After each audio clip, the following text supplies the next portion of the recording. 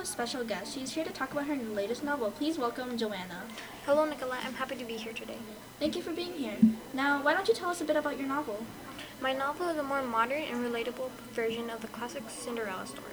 The main character's name is Emma. The novel was about how Emma starts planning her quinceañera, which is a special party that celebrates when a girl turns 15 by most Latin families, with her friends and crush. She's planning it with her friends and crush when she meets her best friend's cousin, who she suddenly... Okay, that sounds very interesting. You don't want to spoil the story. Now, shall we go on to the reader's questions now? Go ahead. Alright.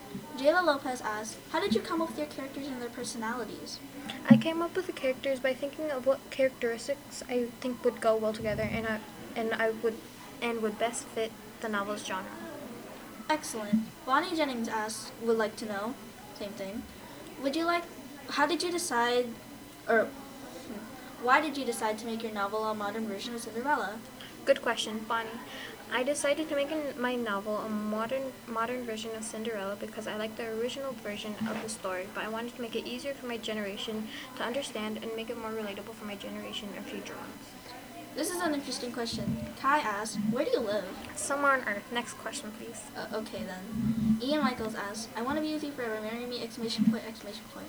First of all, that's not a question. Second of all, weird. No, that's weird, and not to mention creepy. Very nice.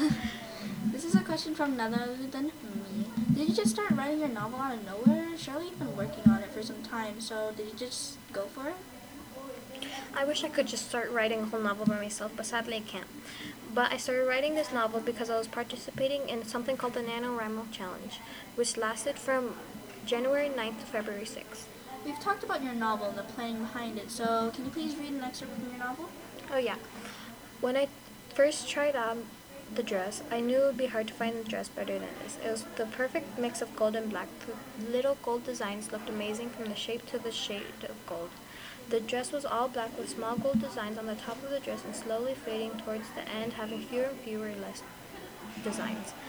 The top of the skirt was a silk material that covered half of the skirt that was made of a soft tulle material under. The dress also came with gloves that made of a sheer black material that was covered in beautiful gold designs. Is there a particular reason you enjoy that part? I decided to read that part of the novel because it puts more detail in there than while I was trying to describe how amazing the dress made the main character feel. Well, that's it for now. Thank you for listening to our podcast. Tune in next time. Bye. Bye.